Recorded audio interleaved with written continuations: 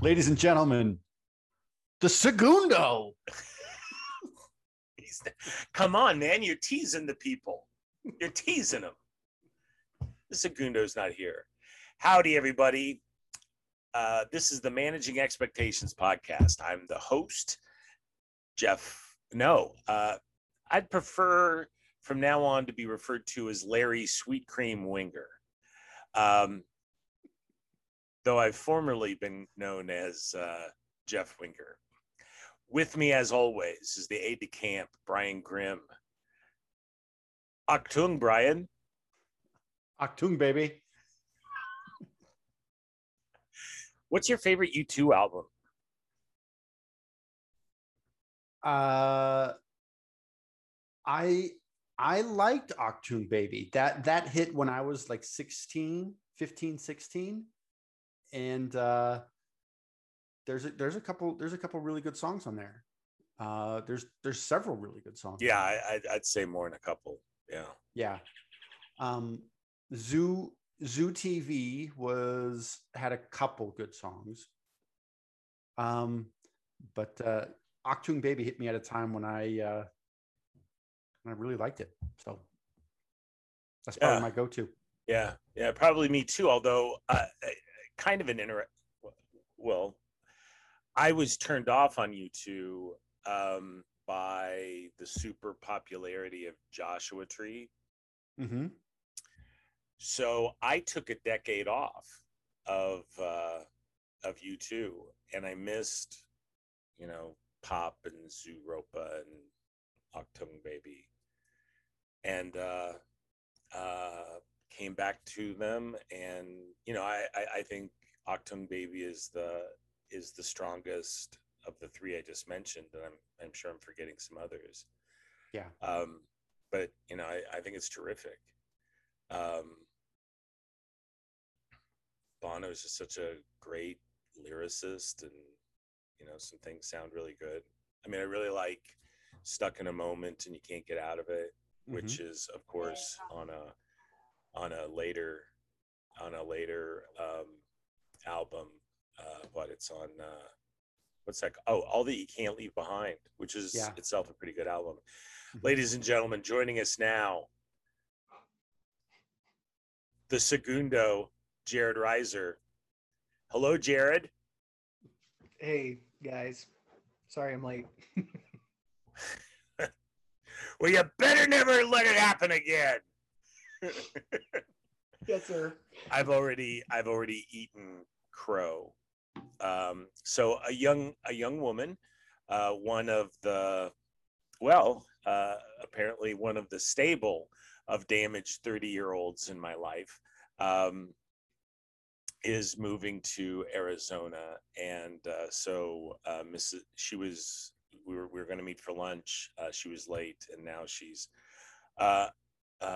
finishing lunch with Mrs. Winger. So, out there, could be telling Mrs. Winger anything that ever came out of my mouth in the workplace. But I'm in here with you fellas, so which is maybe how I'll be spending the rest of my life. Nobody brings back things that you said at various points in your life. That would be traumatic. Yeah.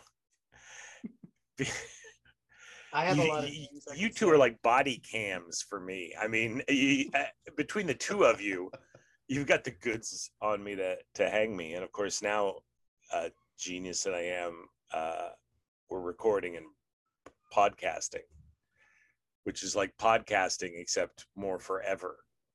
Yeah. Were you gonna say something, Jared? No. Okay, so we have a situation. We have a technical situation. Jared's really here for our moral support because you can do it, guys. You can do it. Be funny.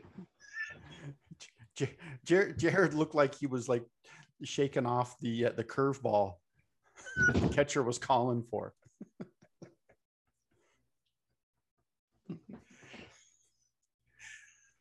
Heater. Give me the heater. That's the only thing I got. Jared didn't have earphones, and he didn't want to be the reason why we were echoing and reverberating. Nice job, Jared. Thanks. Yeah, thanks, Jared, for taking one for the team. Okay. We're good. Your silence has been golden. Hope I didn't, mess up that intro. No. It's just that I think my new smooth jam. The thing is, you did miss that my new smooth jam name is Larry Sweet Cream Winger.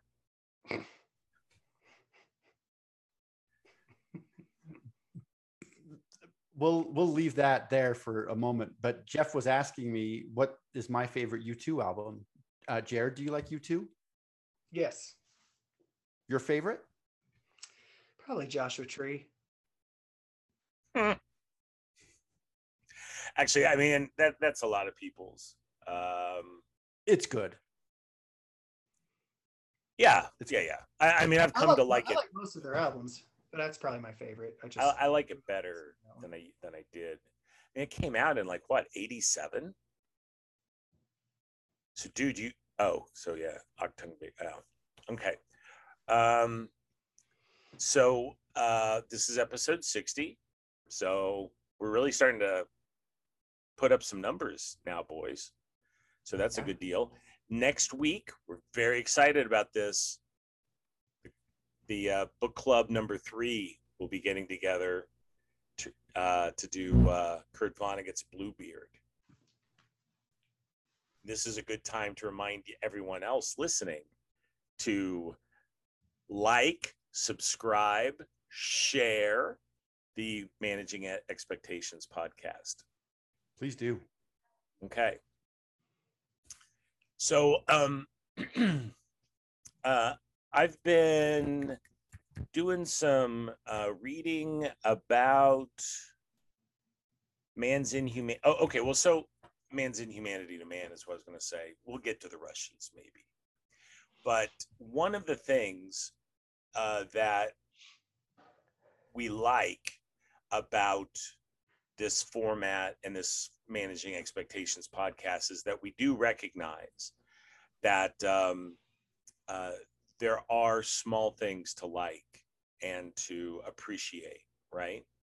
Mm-hmm. And you guys have heard, haven't you, that Finland was once again voted the happiest place on earth, or the happiest country. Yeah. I'm sorry, I'm Brian. I am so sorry. It's just being in your presence makes me think in terms of the happiest place on earth. I don't know what that's supposed to mean. Brian's coming to you live from Disney World right now. Mm-hmm. Mm-hmm. Did you? How many Brian, times? Who's your? We talked about favorite YouTube albums. Who's your favorite Disney princess?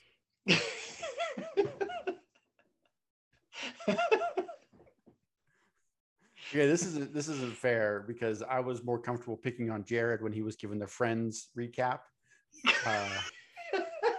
last time. So yeah, I don't really follow the Disney princesses. That's kid stuff. So Finland is and they rank these things, and it's like almost always the Scandinavian or the Nordic countries. For those of you listening who don't have a map on the wall behind you, the thing about so Finland is not Scandinavian, but it's Nordic, and so they're not really Vikings. They weren't those people. They're kind of like small woodland people. So not really like the Shire, but not like the Shire either. Not unlike the Shire. Yeah. They have a lovely forest home, and they joke. The Finns. I've been there probably 3 different times, and one of the jokes that the Finns tell is what does Sweden have that Finland doesn't have? Here, you're going to love this punchline, and I think it's going to say a lot about why they're the happiest people in the world. Good neighbors. See, because Sweden is between Finland and Norway, folks who, and whereas Finland is between Russia and Sweden, both of whom have had big empires and who don't mind kicking tail. So there's like 10% of the Finnish population who are like the chicks are 6 feet tall and the dudes are north of that, and they speak Finnish. They're Finnish, but they have Viking ancestry because of when the Vikings would come over, and I guess they would date the local gals. Is how that worked in ancient times. So anyway, the idea that Finland comes in as the happiest place, as the happiest nation on earth, is surprising even to Finns. And I've been doing some reading about it, and the thinking is it has to do, and this is where it comes around to our happy little expectation, our happy little podcast, is it's about managing your expectations. What do you really expect out of life? Okay, so it's going to be winter 5 months out of the year. The sun won't come up for 4 months out of the year. What do you want to do? You want to kill yourself? Do you want to move to Greece? What do you want to do? So it's like you just adjust your expectations accordingly to be as happy as you can in those in that condition, in that environment and atmosphere, and off you go. And this is kind of related to a Swedish word called lagom, which is kind of the word for enough. It's, would you like some more? No, they're lagom. They've had plenty, or they've satisfied. They're satisfied. Content. Yeah. Yeah. So it may be why, like, there aren't a bunch of Swedes and Finns and Danes and Icelanders on the Forbes list of richest people in the world, but as a population, everybody's got what they need. I mean, what do you really need? What do you really need? You got a TV? You got a I know I'm dropping into that Bronx beat cadence, but I mean, seriously, there's like, if you look around the world, I've said for years, we may be broke, but we're not poor. I mean, there's like, because there's poverty, and then there's American poor, and in America you've still got, in America you still have a DVD player, and you probably have Netflix, and I mean, obviously there are people who live in poverty, but I just think that it's different here in the States, in the Western world. I mean, you don't have a dirt floor unless you're kind of making a choice. That's what I think. I don't know, but I'm open to it. I mean, does it, either of you want to make the poverties much worse than you appreciate in your soft, pampered North Dallas existence? Anybody? That's a tough question to answer there, Jeff. Poverty's a touchy subject for me, Jeff. I'd rather not talk about it.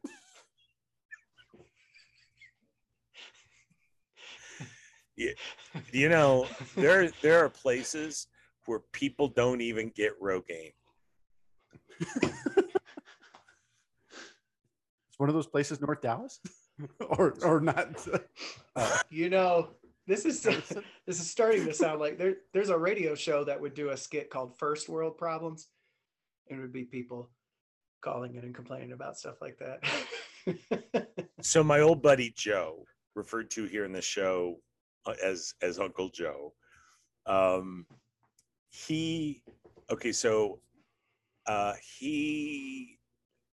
his hair was thinning, though I dare say not much worse than mine is now.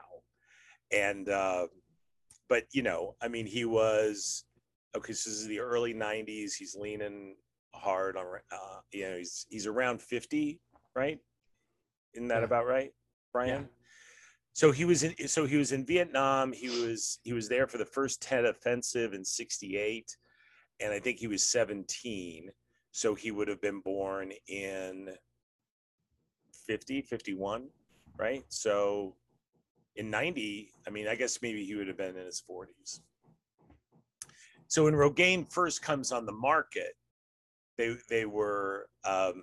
put out they were like advertising in Time and Newsweek, and they said if you wanted to test it, you could send away for a free sample, you know, and obviously this was a corporate scheme to get you on the mailing list and so forth.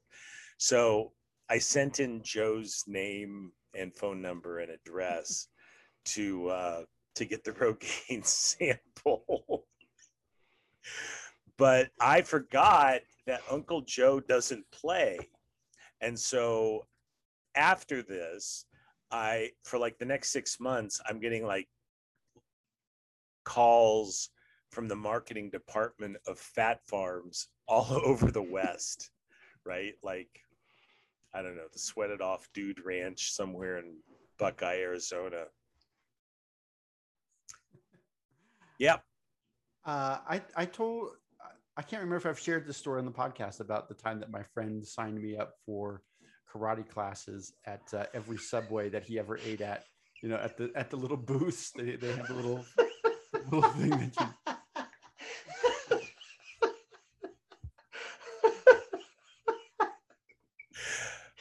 That is awesome. And about 3 months into it, I was ready to take some karate classes and to go kick his butt. Yeah. These guys were hyper aggressive sales guys, and they were like, I say, listen, I didn't sign up for this. Well, listen, I've got your name. Are you Brian Grimm? Well, yes. Is this your? Well, yeah, it is. Okay. Well, you filled out the form, man. I mean, clearly, at one point, you expressed an interest in self-defense. Then you took the phone and you were like, "Hey-ya!" Oh man, those are some good friends. That is pretty funny. Are they still your friends? There's a line that karate is the Dane Cook of the martial arts.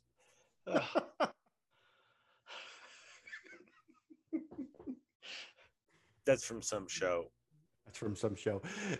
You remember when Kramer was taking karate classes? I do not. It wasn't must-see TV in my house the way it was with Mother Grimm. He was talking to George about karate is here. It's here. It's here. You know, motioning to his head and his heart and his hands. And then come to find out he's in a child's class. That's funny. And then the kids, at the end of the show, the kids like gang up on him and meet him in a back alley and just swarm him and pummel him. That's funny. Yeah, it's good. It's a good premise about nothing. Yeah. Brian, I wonder, would you save this podcast right now and tell the story about the electric ab definer? because if you don't, I'm going to tell it, and I'm going to confuse it with the Peggy Olson machine. Okay. Wait, go ahead. Yeah. So yeah, I will save the podcast so we don't have to talk about the other thing. A friend of mine got to his mid to late 20s, and his metabolism really started slowing down. It's like he was always a pretty skinny kid growing up, but then when he hit a certain age, he just, like, his metabolism just came to a grinding halt, and he was putting on weight pretty fast. And he had an office job where he's in front of a computer most of the time, and so he saw the infomercial about the ab blaster or whatever it is, where it's like a belt that you wear Hang around. on. Don't say ab blaster, because if it's not taken, we should get the website for that. Ab blaster. Got it. Go ahead. A blaster. And so he orders this thing online. So his thought is that while he's at work, while he's at his desk, he'll put on the ab blaster and have it charged up, and it'll do the thing. And the thing is that it sends electrical pulses into your abs, and it makes your muscles fire, and then it just melts the fat away, and you're 19 years old again with abs of platinum. Wait, platinum's worth a lot, but isn't it a soft metal? Titanium. Oh, got it. Also expensive and hard. Yeah. So I have to be over at his house when it finally comes in the mail, and he charges it up and he tries it on, and it like tickles his stomach, and he was like, "Oh, that's weird. Here, you've got to try it." I'm like, "Okay, what the heck? I'll try it." So I put this thing on. Good thing he hadn't mail ordered morphine, huh, Brian? He's like, "No, Brian, you're not supposed to put it up here." Okay. Anyway. Okay, so you say, "Yeah, I'll try it." Yeah, I'll try it. So I said, "Does it hurt?" He says, "No, just crank it all the way up. You'll be fine." So all the way up. By the way, did he have it cranked all the way up? No. Okay. And he could barely feel it. I wonder why he didn't. Okay. Well, anyway, you put it on. I put it on, and he fires it up, and so I'm feeling it, and I'm like, "Oh, okay," and I can feel it, and like my muscles are contracting and everything, and the setting, it must have like gone through the layer of skin and fat and then abs, and then it seemed to go deeper into my abdomen, and it started firing against something else, and your lower gastrointestinal tract, then or bladderish. Oh no! Little bit got out. Oh no! Oh no! Couldn't stop it. I ripped that stupid thing off and ran to the bathroom. What was the name of it again? Ab blaster. Ab blaster. And I said TM. Trademark. Trademark. From now on, when you say ab blaster on this show, I want it to be a trademark thing. And so what I learned from that is that it doesn't give you abs, it just takes away the water weight.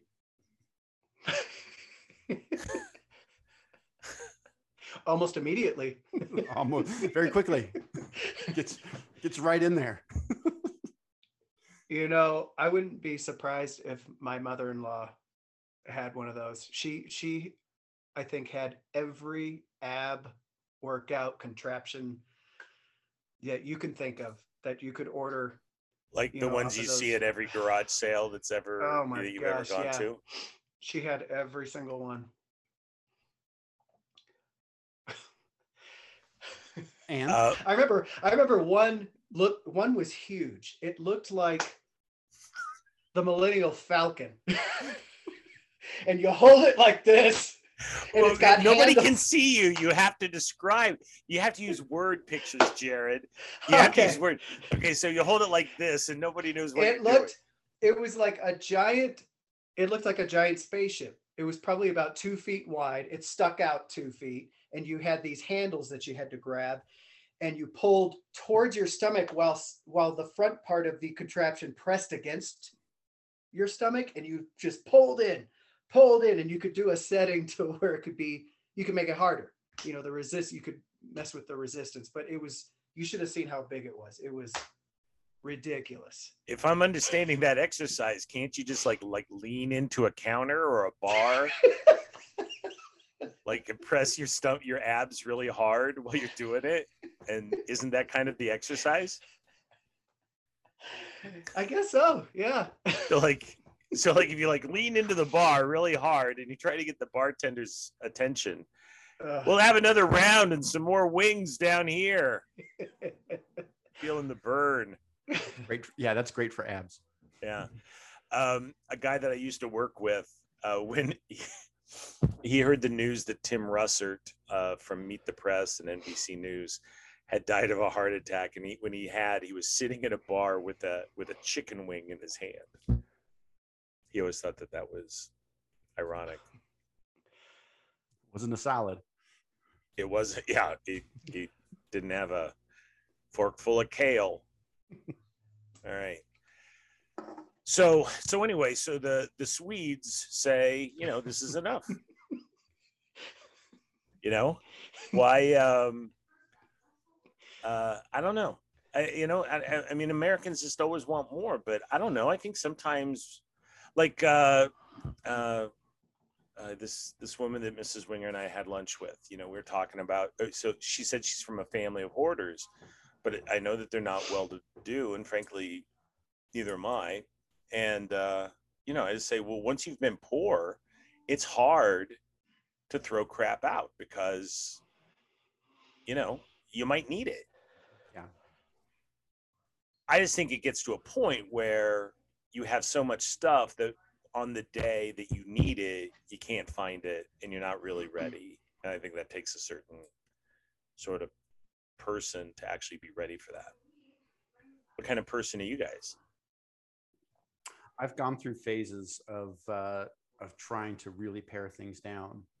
When you have kids, they grow out of stuff, and you don't want to hold on to that. I mean, because your house would be filled with old stuff that they don't use anymore, whether it's toys or clothes or whatever. And so we've gone through several different stages where we've really tried to pare things down.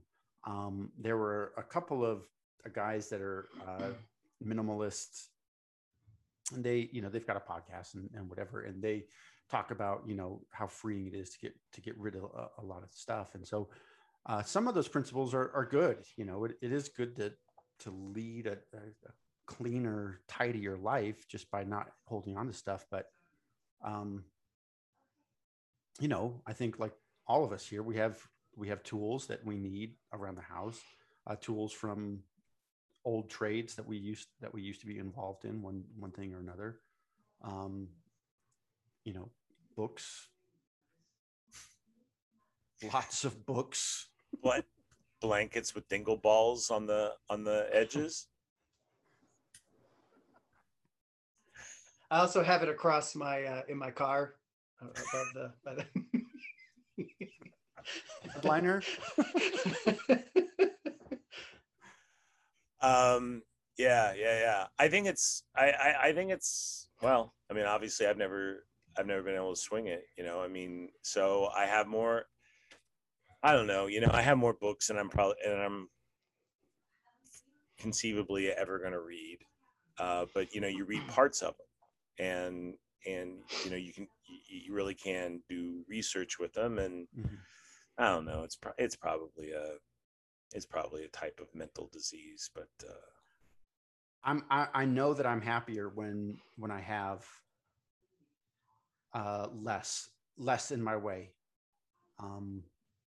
My mind seems clearer, and I've, we're about due for another round, coming out of the pandemic, where we were getting stuff shipped here all the time, and things start to accumulate and you haven't been able to get rid of stuff. So I just know that, like, when my office is clean and there's not a whole bunch of unnecessary stuff around, I know that I work better. So did either of you ever watch the Marie Kondo show on Netflix? Okay, so Marie Kondo is this Japanese lady who it's like the gentle art of simplification or something like that, and she's kind of got this like mystical, it's not really mystical, but it's just like a little too groovy for anybody in America outside of like California. Okay, but since the Californians are everywhere now, including on the dial, listening to the Managing Expectations podcast, and we're happy you are. But I mean, it's like, when it's time to throw something away, she wants you to like thank the thing and thank it for its use, and then unsentimentally get rid of it. Yep. And you you have to like physically touch all the things that you're cleaning out, and if this pen, okay, this sparks joy, this makes me happy, so I'm going to keep this. That's right. Spark joy. Yep. What I do, the one thing that I still do, so I never really got through.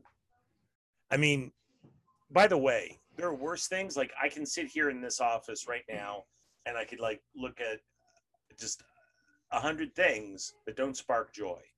Mrs. Winger bought me this drone. It's a plastic drone from, I don't know, Sam's or Costco or something. And I don't know, it's not expensive. It's not like a good one. I mean, you can't do tracking shots or like, disrupt, aviation patterns. The real cool stuff. Yeah, the super cool stuff. But I never really got good at it. It drives the dog out of her mind. And I just never got good at it. And so it's sat there and it's uncharged. And I feel guilty that she bought it, because I would rather have the whatever, $40 in my pocket. And I guess that speaks to how not great the drone is, that it cost $40 that I wish I had. And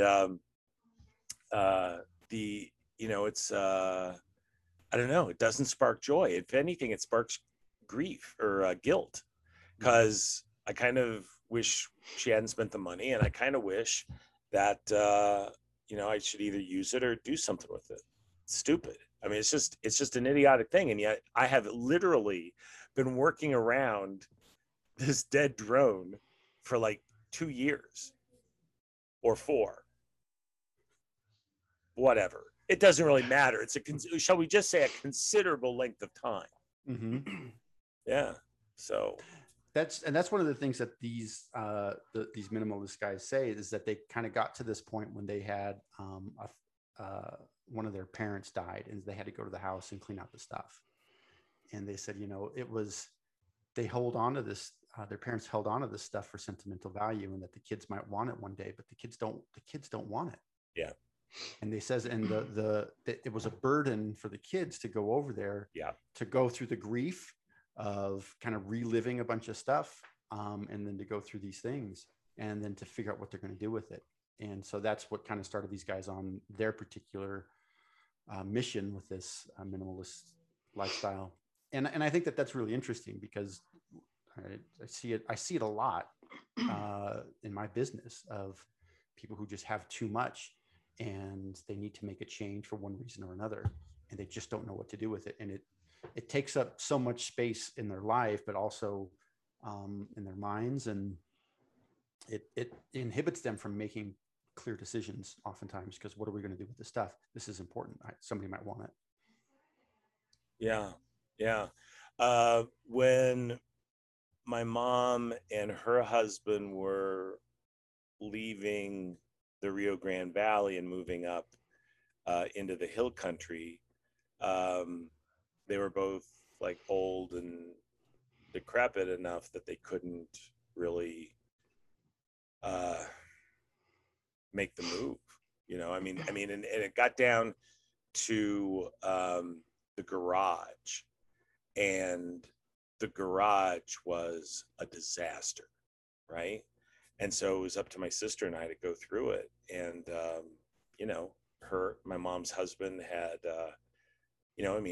his eyesight was never good, and it had gotten worse, and he just wasn't as mobile. And so you could see that he brought stuff home, he brought tools home, and he already had one, and so he either thought he was upgrading or he forgot that he had one before. And it was just so much stuff. But the Swedish, they say logom, which is enough. I got it. It's good enough. And I don't know, 10 years ago, everybody was talking about like the coming sharing economy, right? Where there's no sense buying a car because you could just rent one for the day. You just rent one from your neighbor, right? And there'd be an app for that. That didn't really work out, but I do know people who have, like a married couple working, they both work. And if they need a second car, they'll just take an Uber or a Lyft. Producer Jack did like a spreadsheet with a cost analysis on whether or not it's beneficial for him to have insurance in a car. And he says, nah, it doesn't. I don't see the benefit right now. Seriously? Seriously. Wow. That's remarkable. Mm-hmm. I mean, it kind of sounds like you've raised a Vulcan. Father. It's not logical, Father. Father. A car does not make any sense for me at this time. I'll be up in my room. Working on a hyper light conveyance. Yeah. Well, I'm not telling tales out of school. There were two things at play in my own life. One is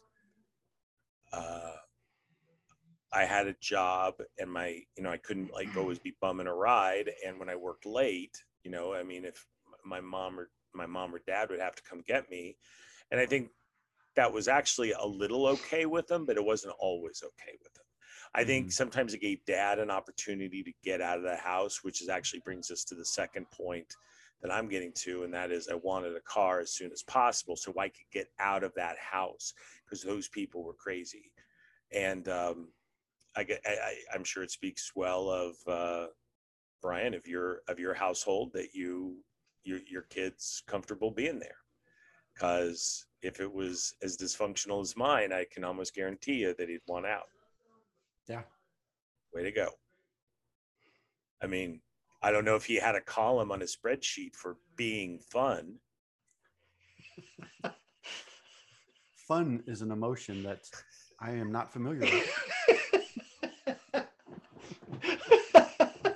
When another person cries, I'm like, why is this human leaking?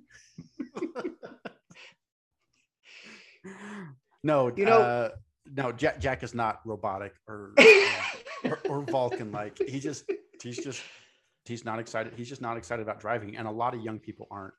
No, I know. Yeah. It used to be that you'd have to get in your car to go be with your friends. Now you don't have to. You just get online and hang out with them that way. Or a long time ago, I used to drive for Uber, and I couldn't believe how many college kids, teens were just using Uber or Lyft. They found that it was cheaper to do that than to buy a car and have insurance. So that was like a real common thing at the time. I'm assuming they're still. Sorry. No. I'm trying to absorb it all. I don't, I don't know if I mean, so I grew up in the far southwestern suburbs of Littleton, Colorado, and I worked in Englewood, and that seems like a lot more geographically distant than what kids are traveling now. And so to some extent, Americans are living in places of greater density than a generation or two previously. Would you say that's correct, Brian? Yeah, I would say that correct. Their conveniences are a lot closer. Yes. To most households than there were even 10, 15 years ago. Okay, so in the late 1980s, I waited tables at Chili's at Southwest Plaza. It was at Wadsworth and Bowles. Is that Chili's still there?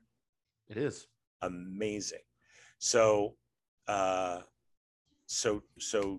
Chili's on Friday and Saturday nights, that place would have a 2 or 2.5 hour wait.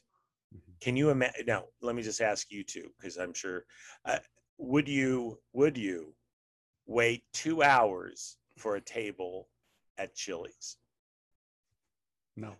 Okay, we have to use our words. Jared, what is wrong with you? No. Why are you mute? No, sir, I wouldn't. Jared is. And speaking of 2 hours.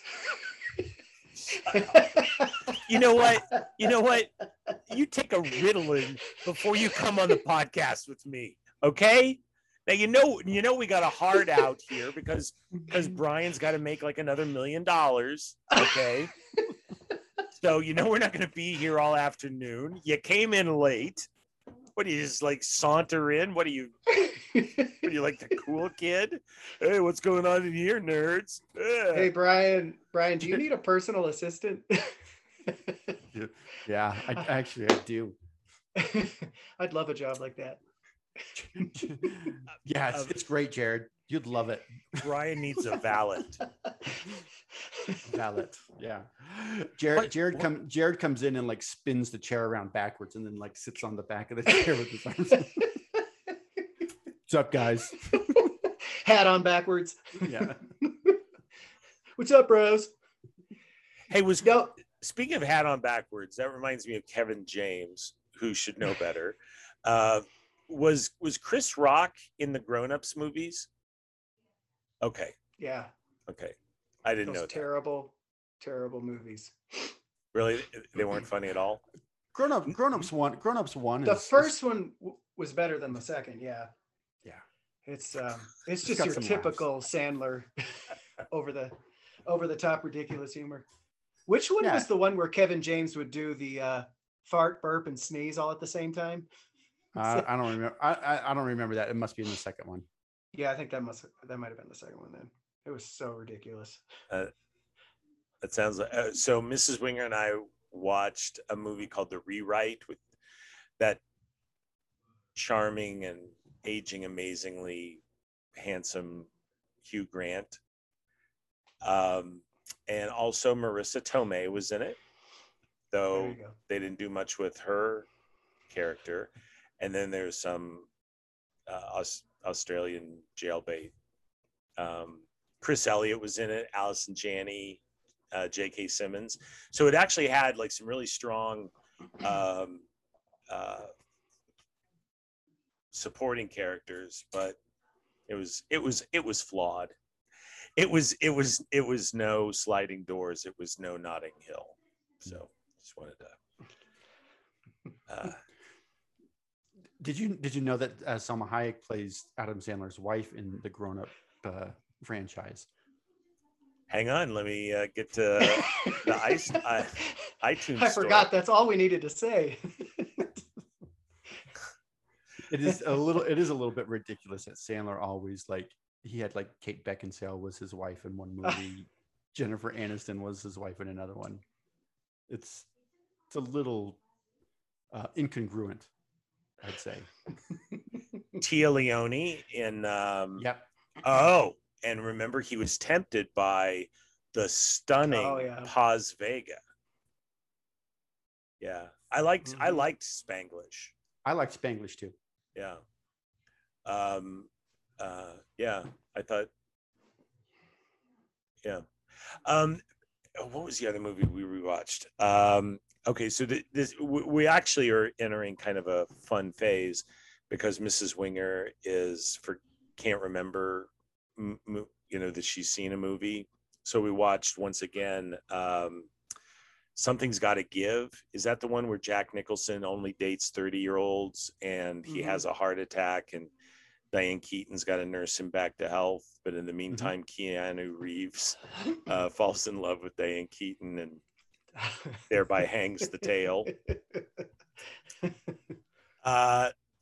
That movie was, I mean, look, when I'm ready to tell you there are too many white people in a thing, it's really white. So I would say Something's Got to Give. Playoff hockey, those are the two that I can think of right now. Anyway, that movie's just like incredibly very upscale people, and in fact, wasn't it? I think that the same director did It's Complicated, which I didn't see, but it had Meryl Streep and Alec Baldwin and I think Steve Martin in it. And I think it was Chris Rock who was saying, "It's not complicated. It's just white people redoing their kitchen." Anyway, that was about it. Yeah, I get. What's the Jack Nicholson movie with Helen Hunt and Greg Kinnear? As Good as It Gets. Okay. See, I always get As Good as It Gets and Something's Got to Give. They're very similar title. Yeah, they're similar titles. Yeah. But As Good as It Gets was done by the same guy who did Spanglish, a guy named James L. Brooks, who had like a television pedigree, but he also did broadcast news. And he had another one with after Spanglish, he did something that wasn't as good. It was Jack Nicholson is like kind of like the bad rich dad, and Paul Rudd was his son, and Reese Witherspoon plays like a love interest. Is this ringing a bell with either of you guys? What was it? You remember what it was called, Jared? No. I didn't really like it. No, it wasn't great, which was really disappointing because the guy makes really good movies. At least I really liked something. Oops, I see now you got me doing it. As Good as It Gets, and I like Spanglish. And even though those have some wealthy people in it, certainly the one with Jack Nicholson and Helen Hunt, As Good as It Gets, has some great bits. It's got it's like Jack. First of all, there's a contrast between Carol the waitress, played by Helen Hunt. There's so many great lines in that movie, which can't be repeated on a podcast that you want to have a 61st episode of. And I do have the mystery solving grannies looking forward to talking about their book. But anyway, there's that line where Greg Kinnear, they drive Greg Kinnear down to like talk to his parents, and so they take a road trip, and Jack Nicholson's like all like micromanage the thing. He's got CDs for every possible contingency. It's so old. It came out in the 90s because we lived in Portland. Julina and I actually saw it in a theater that Portlanders have probably burned to the ground by now, but it was a cute little place. Anyway, so they're saying Greg Kinnear's going off on a rant saying everybody's got a crazy family. Everybody's family's crazy. And Jack Nicholson says that's not true. That's not true. So some people have very happy families. Some people have picnics and pasta salads. Nobody in this car, but some people. And it's funny because, you know, I've like had both sides of that conversation. I've had everybody's family's crazy, which is mostly true, but I still think some people are able to get picnics and pasta salads out. Okay. I always liked when Greg Kinnear at the end tells Jack Nicholson when he lets him stay in the apartment with him, he's like, Melvin, you overwhelm me. I love you. Jack Nicholson's like, I tell you, buddy, I'd be the luckiest man alive if that did it for me.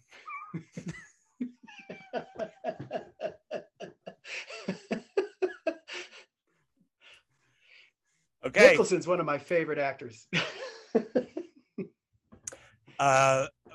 We don't really have time to get into it, but I still want to talk about the Russians, which means we have an opportunity to talk about the movie Reds in 2 weeks, because next week is our third in a inconsistent string of episodes with the book club.